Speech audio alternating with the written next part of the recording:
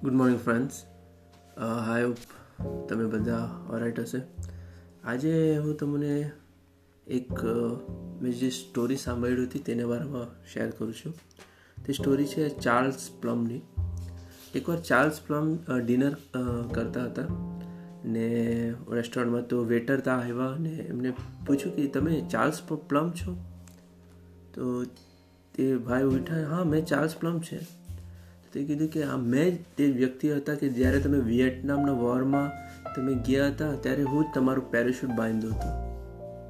તો Charles plum ઉઠા અને એમને હગ કર્યું ને કીધું થેન્ક યુ કીધું કે તમારા લીધે મેં બચી ગયા હતા, કેમ કે મારું પ્લેન ક્રેશ થયું હતું ને મારે પેરાશૂટ યુઝ કરવા પડ્યું હતું. તો બહુ થેન્કફુલ થયા. તો પછી તે વેટરને થેન્કફુલ કીધું ને એમને જમાડ્યા ને બધું કર્યું.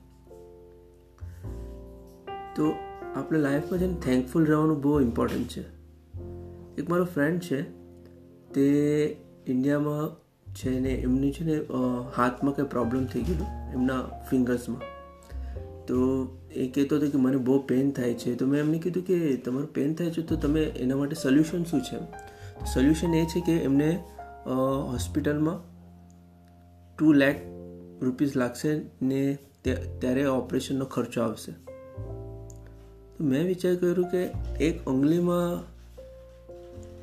પ્રોબ્લેમ થયો હોય તો 2 લાખ રૂપિયા ખર્ચ થાય છે ને આપણાને ભગવાને બધું આપ્યું છે ને આપણા માટે બધું જ સારું છે. તો કોઈ વાર ભગવાનને થેન્ક યુ કીધું છે?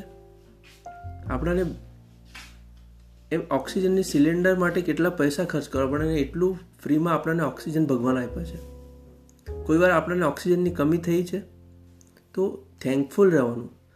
ને આજે જે આપણે કઈ બી પોઝિશનમાં છે ને આ બિઝનેસમાં, તો આપણે લીડરને થેન્ક યુ કરવાનું, જેને આપણા માટે બહુ મહેનત છે. જ્યારે આપણે કઈ બી પોઝિશનમાં આવે ને તો એ લીડરની બી એમની બહુ મહેનત છે. તો આપણે લીડર માટે બી થેન્કફુલ રહેવાનું છે.